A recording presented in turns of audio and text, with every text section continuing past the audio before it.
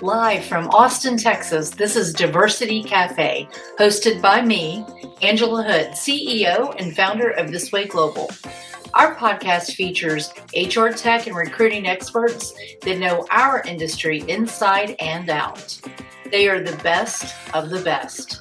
Join us and enjoy a cup of your favorite brew and get the insight you need to meet recruiting and diversity challenges head on. Let's get started. Hi, everyone. Welcome back. I'm Angela Hood. I'm the founder and CEO of This Way Global, and I have an incredible woman that has agreed to join me today to talk about what is it like being a woman in a man's world. This is the truth if you're a female engineer or if you're a technologist. Priya, I would love for you to introduce yourself. Thanks, Angela, for having me here. My name is Priya Srinivasan. I originally am from India.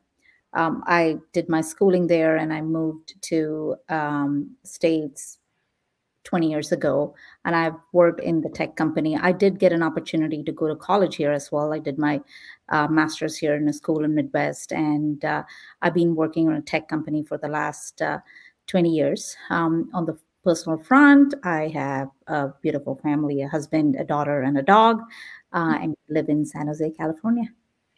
That is amazing. Okay, I have to ask about the dog. So we have dogs of This Way.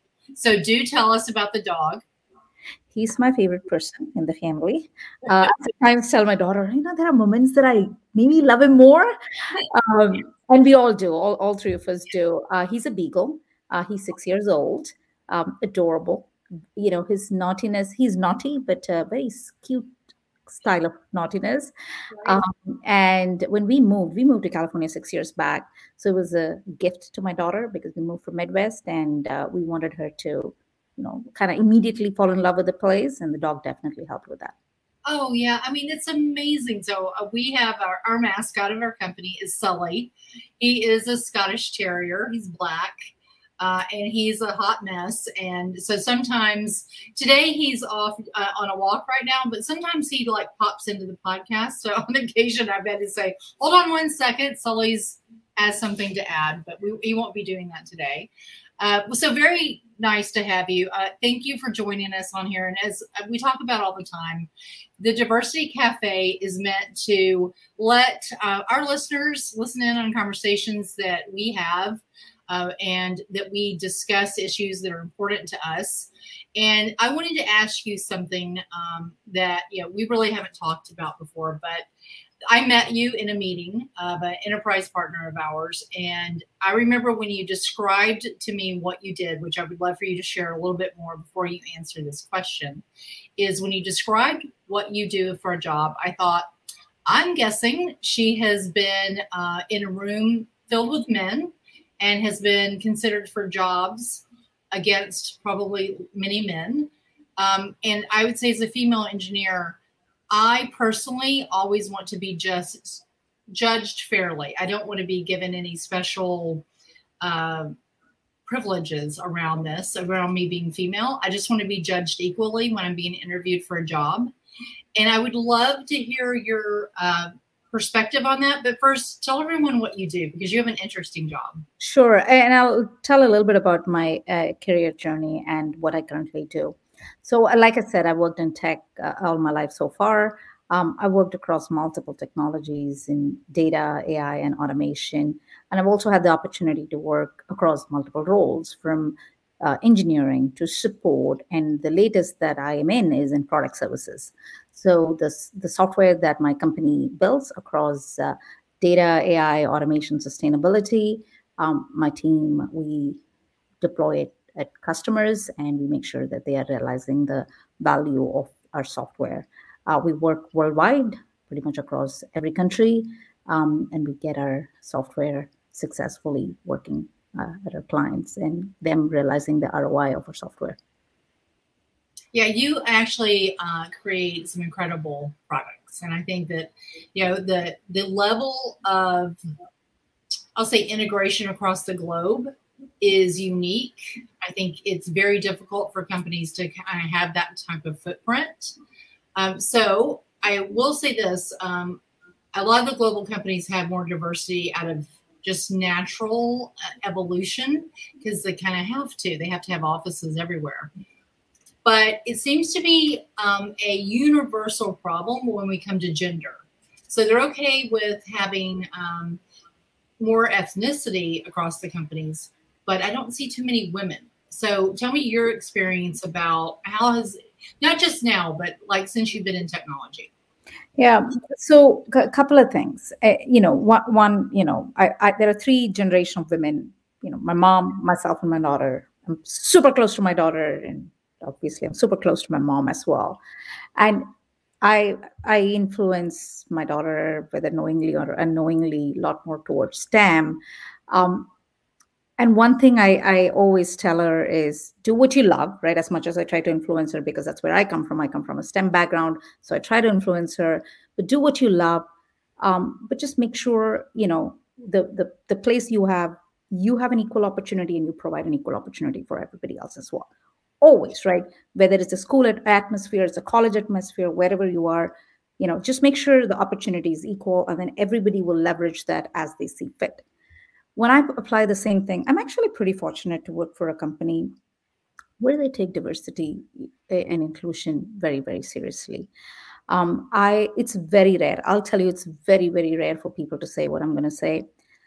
I haven't felt very, how to say, scenarios where people have overstepped opportunities and I've lost. I've not really felt that. So I owe a lot to the company, and the company, it's also because it's been there for a long time, so they've learned it, they have focused on it, they've matured on it.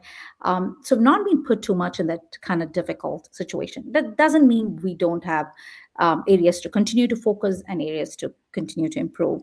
I'm very proud to say I'm actually part of the company's diversity and inclusion council. And that makes me very proud also because they focus and I know what they actually talk about. Like it matters, and it matters where it matters from a culture perspective. And it's not a culture.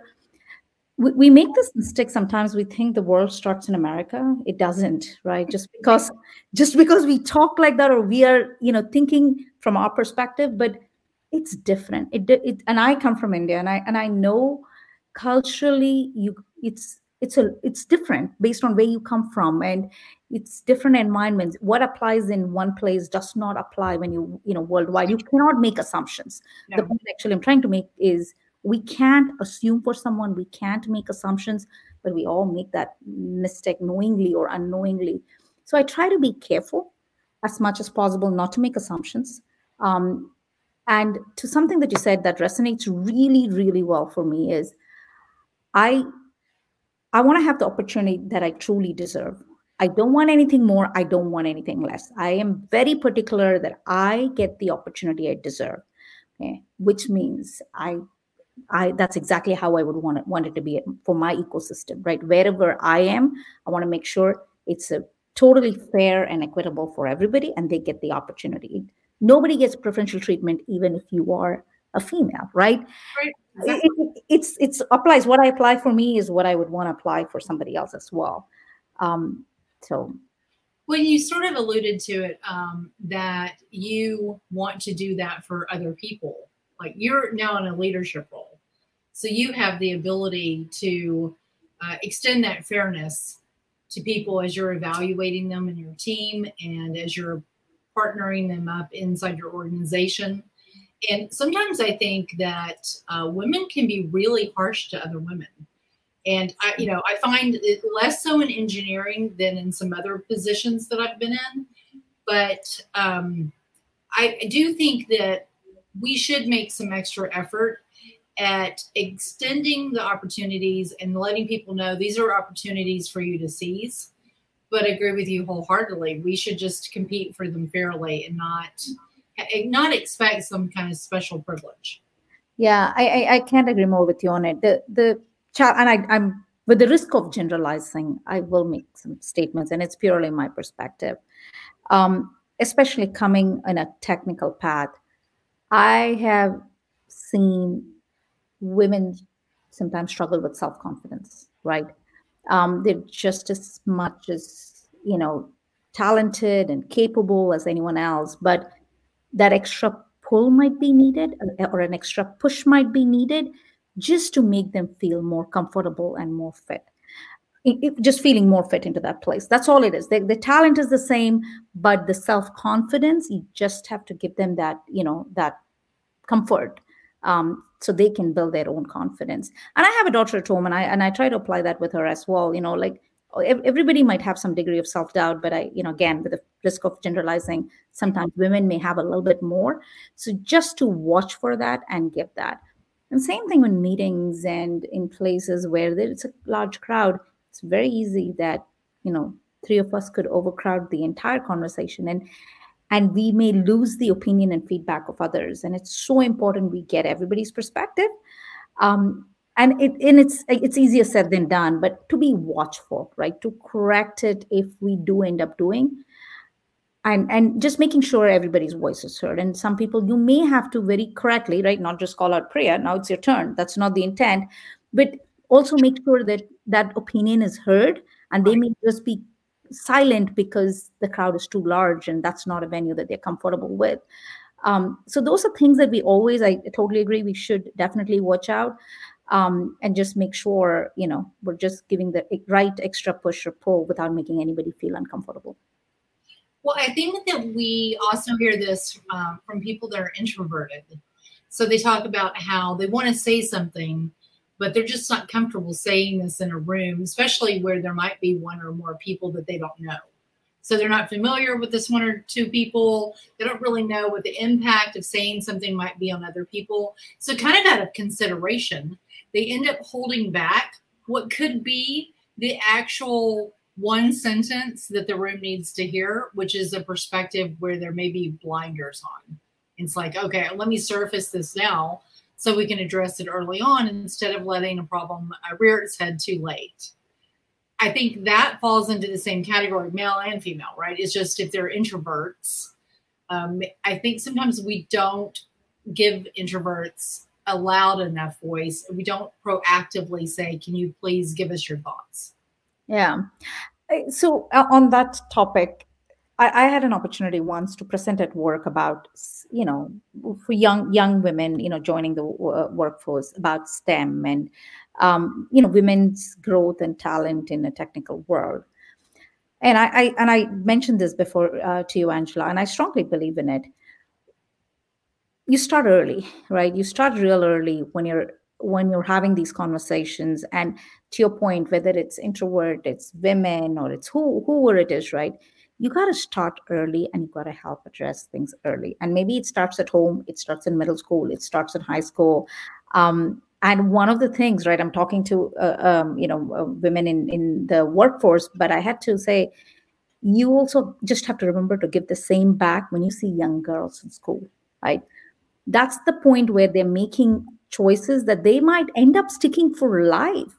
My daughter decided her profession or career path, let me say, when she was in a fifth grade. Okay, now she's a sophomore. She still stands by it. It can change tomorrow, right? I'm totally respectful. It can change tomorrow, but she's kept the same thing.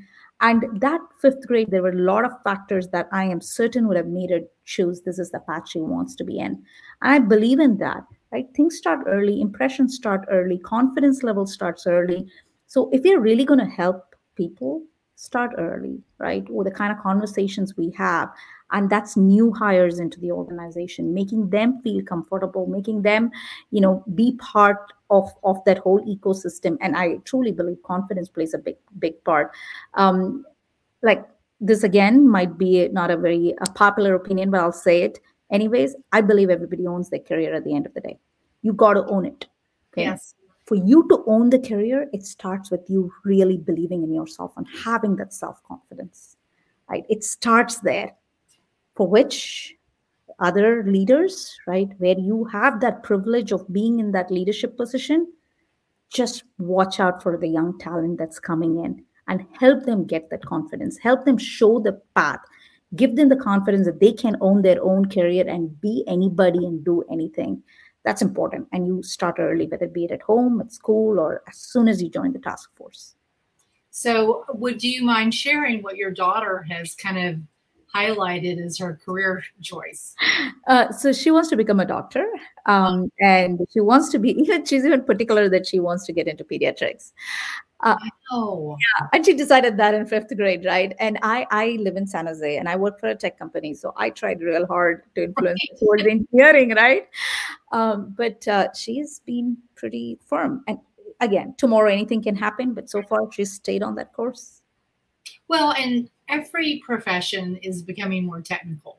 You know, software is truly immersing itself into every attribute. So it may just end up where she has a comfort with technology, and as a pediatrician, she might be able to excel and help her patients better than other doctors. So you never know how the convergence of two things, because I do see in my own adult children now, I see things that were going on in our life, in our household, in our company, and then what their real interest in. I can see the convergence of these, and I don't think that we even realize it.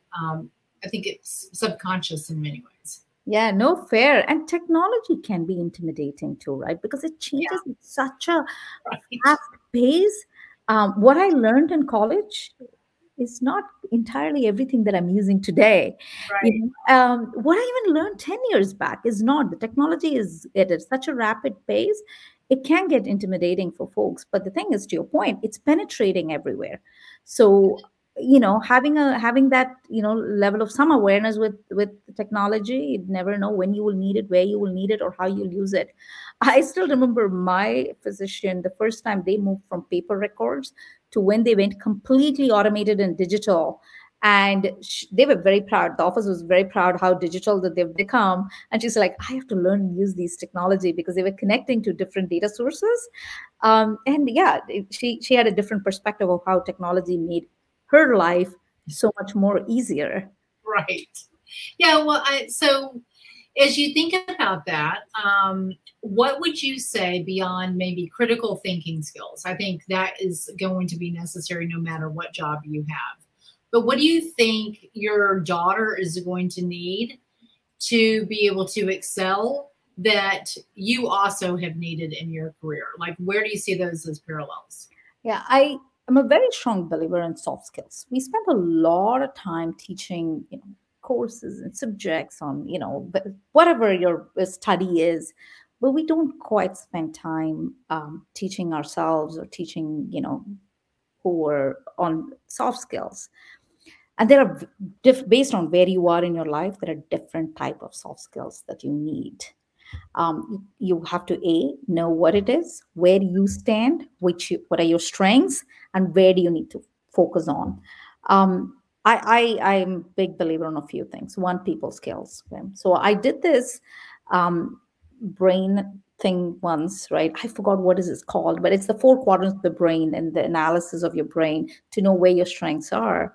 And ideally, you need to use all four quadrants of the brain, right? And it's in one of the quadrant is very people oriented, right? And I truly believe in that, like having that empathy, understanding someone else's perspective, right? I listen to my daughter as much as she listens to me, right? Because it's a different generation. Loss is mine. If I don't pay attention to what she's saying, the loss is more mine than hers, right? So having that people skill, everybody has comes with a background, a knowledge, and learning from them. I would say that's probably just the number one skill we as people should have, and also the empathy towards. The second thing I really insist is having a bit of think big and learn to think small as well. You should have a good balance of both, meaning you should be able to see the forest through the trees. It's very critical. But at the same time, you should also be able to build the path to get through the forest. Right. So, in the technical world, I would put it as you should have a strategic thinking and you should also have an operational mindset towards it. If you have one of the two, very likely the outcome won't be great. Like, Right. you gotta have a balance of both. It's not easy, but you gotta, your decisions you make, how you think, what you do needs to have a right balance of both. Negotiation skills, very critical. I think my daughter is amazing at that. She can get what she wants Okay, now I think that this is because you've been subject to the negotiating skills. Is that correct? Yes. That is correct. That is correct. Like, Really empathize with you on this one. so negotiation skills and the whole communication as part of that. And I want to drill down on the communication. In today's world, you don't know who will take offense to what. Okay? You really don't know, which means we need to learn more, we need to listen more, watch more, and tailor our communication towards it. A lot of things that I would have said 20 years back, I will not even think today because my environment 20, 25 years back was different. I grew up in a town in India, which was different environment, whatever. That will not apply today. And if I don't grow myself, and if I don't change my communication, again, the loss is mine. I'm not changing with times. I'm not listening. I'm not paying attention to the world around me. So I'd probably say those are some of the fundamental soft skills, but build everything over self confidence. Because if you don't have self confidence, if you don't trust yourself, don't expect anybody else to trust you. Yeah, so a lot of what I think that you've just described is centered around agility. We talk about agile thinking in technology, but so much of what you're discussing is agile thinking in your personal life, your professional life, and then how do you apply in your career? Like all those things seem to be tied together. Yeah. And I work with clients a lot, right? I work with clients a lot. I work with every day, multiple clients worldwide. I can't take anything personal, right? It's very important. It's not about always saying yes to a client, but it's also solving the problem, right? It's finding the right balance, how I'm solving the problem at the end of the day. It's about client success.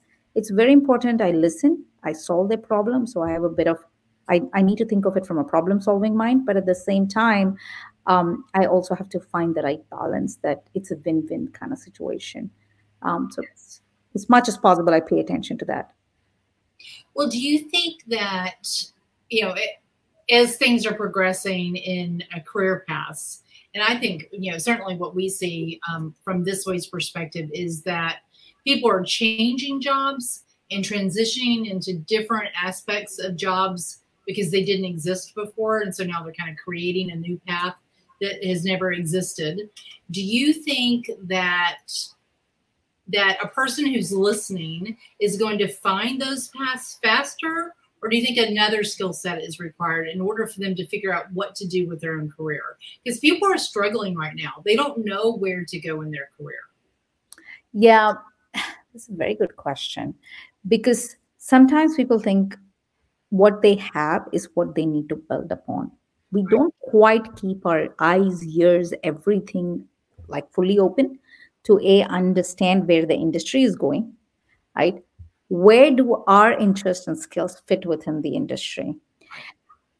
Today's world is a little bit better than I would say over 20 years. If I have to map, at least I would map it in a way that we're trending in the right direction. There is awareness. There is awareness of where the industry is going, and it's very important. We all need to be aware, right? B, there is also awareness of there's enough support around. If tomorrow I want to become a data scientist, there is enough material for me to go and learn to become a data scientist. I want to become a data engineer, I can go learn. If I want to improve my leadership skills, there is numerous courses available that I can take, right? And I'll tell you, for the company that I work for, you can just deepen your skill set in anything that you want. There are learning paths, there's badges, there's certifications. But again, like I said, career is, everybody owns their own career. I think everybody owns their own skill sets at the end of the day. You will have a support system, but you've got to be really aware where does your interest align with where the industry is going, and picking that path. And some people are great, right? They can be jack of a lot of trades, and some people will be master it in a couple. You choose that, but there is a lot more support system. I would say it's available, but it's as successful as how you leverage it. So, what have you been most surprised about as your career evolved? Let's say from when you got into technology to today, what is the thing that's most surprising, or that you think that you were least expecting? So I shift from being a hardcore technical person into a leadership position. Okay? And one of the things, and I remember this conversation long time back with the manager, then I said, I don't want to lose my technical skills at all. right? I'm like, I can't afford to lose it. And he gave me some really strong advice saying, it's the choices I make, whether I can be a technical leader or a leader. And that advice, I think I've followed it today. And I'm very proud to say that I've kept my technical skills as I've grown my leadership skills. And that, I wouldn't call it surprised me, but worried me at one point in time. And I mentor a lot of people. I mentor a lot of women, especially. Women come and ask for more mentorship. I do have to say that. I mentor a lot of people and I mentor a lot of women, and they are always worried about, should I take this path or this path? And I'm like, you can marry both paths. Hmm. It's, you don't have to make a choice as to, if you're in leadership, you lose your technical jobs. You don't have to, unless you don't choose to spend time keeping your technical skills up to date and not necessarily using it the right way. That's a choice you make, but you can definitely marry it. And I I feel comfortable to say it's definitely possible. There are a lot of leaders and great examples all around us that shows how it's done. And I would say through my career, that's something that I don't want to use the surprise. It's pleasantly, I've liked how it's been there for me. And I see the company again I work for.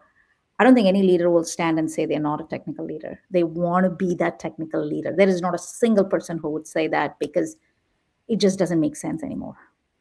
Yeah, so you have to have the abilities to do some part of both jobs. Right. So one of the things that recently I had a podcast guest, and they were commenting about mentorship, and you just mentioned that you mentor other people. One thing that I was so surprised about, he is a leader in diversity and inclusion, and he talks about the necessity for us to mentor and for us to be mentored. And when you're setting up your mentorship, that you should strive to be a mentor to or a mentor from someone that's different than you. Like, so someone that brings like a different perspective, that is challenging, that maybe sometimes it's even uncomfortable conversations because they are different and you've not ever thought about it from this perspective. So do you have a mentor? Have you had a mentor over the last 20 years? Yeah, I believe in mentorship. I have multiple mentors. I actually believe in multiple mentors. And I say this to people who I mentee as well, to my mentees as well. If a mentorship doesn't work, don't be worried. Like, just fire your mentor, right, and move on. You don't have to. It's not a marriage. You don't have to make it work no matter what, right? It's about, what are you getting out of it, and what are you giving into that, and just move on and identify the others. So I've had great mentors and I've learned a lot.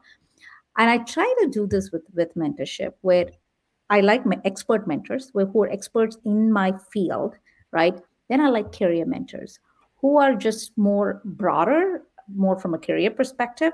Then I like completely outside mentors who have nothing to do with the expertise of area that I'm in, nothing to do with career. I just want to talk to them, learn from them, share, what I feel comfortable, what my fears are, and just have a non-judgmental, conversation. So I believe in three types of mentors, and I recommend that to people as well, just so that you get the perspective and have multiple mentors. And if something doesn't work, and just don't worry about it. Like, move on, identify other mentors. And this again could be an unpopular opinion. I believe it's more the responsibility of the mentee to extract from the mentor. You have to always learn how to extract what you want out of the mentorship program. It's more a pull than you're going to get pushed. So, Yeah, absolutely. That is a great piece of advice, and I do think that sometimes it takes having a mentor or two before you figure that out. I was very lucky in that I had an excellent mentor who's still a mentor of mine today. He has been a mentor to me since I was probably, early 20s. So he's seen the entire evolution of my adult life, and so he'll comment back. Do you remember, this point, do you remember when you were having that same thought and what happened? And so I'm like, okay, he can use my own cast against me if he wants to. But when you're talking about extracting information, let's get really tactical. So do you set up appointments with your mentors? And do you say for those times, like, is it a schedule of every week, every other week for an hour? And then do you tell them what you're expecting of them? So the most favorite type of mentorship that's worked for me is I actually ask them, give me a stretch assignment. A Give what? me Stretch a the stretch time? assignment. Yeah. Okay. Give me something to do that I can come and report back. It should not be something important for you, like super important. It should be something in your nice to have list that you don't have the bandwidth to get to, and you just kept there and you want somebody to research on it, look at it. Give me that, because then I have a more clear purpose. I have a more clear conversation and engagement to talk about them. Then I build the cadence based on it. I recommend this a lot to people too. I actually believe in that.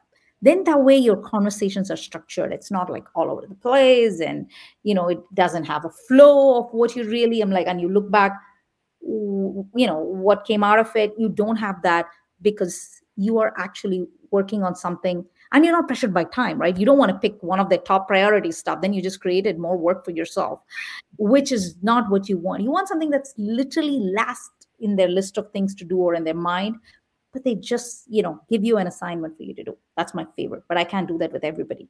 I've been watchful and mindful who I actually do that with. The other kind of preferred mentorship that I have is I ask them what works for them, what doesn't work for them, and then I tell them this is what I do, this is what is working for me, this is what's not working for me. And I say that, and I do, like I said before, I believe in a very non-judgmental relationship you should have with your mentor. If I'm going to just, it's not my manager, I'm not going to just say what the person wants to hear. I'm going to say what I truly feel about it.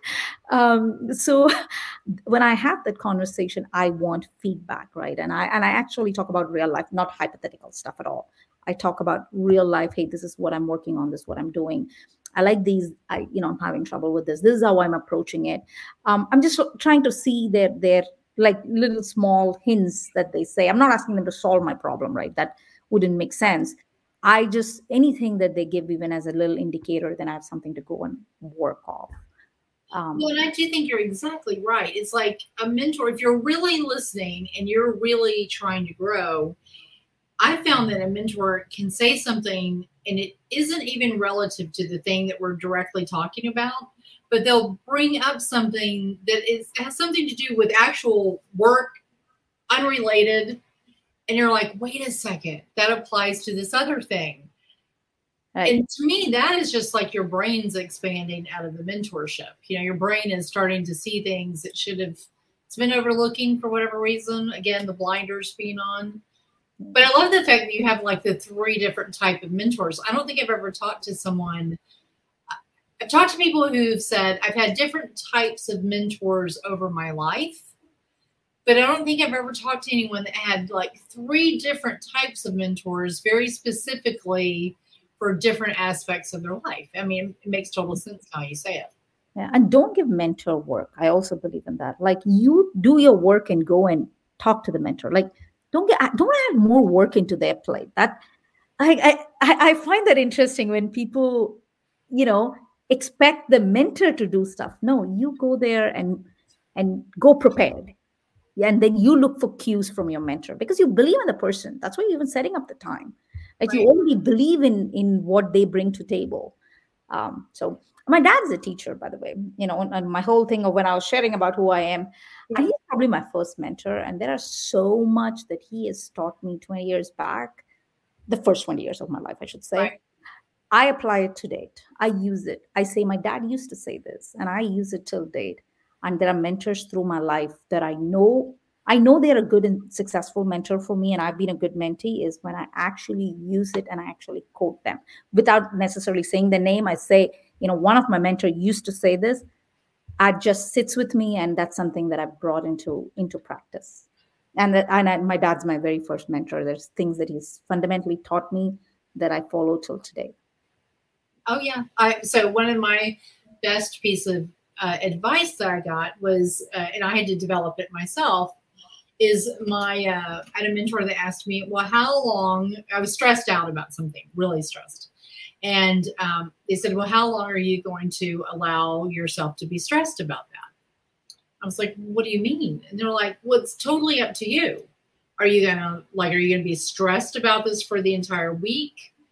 Are you gonna let it linger for a year?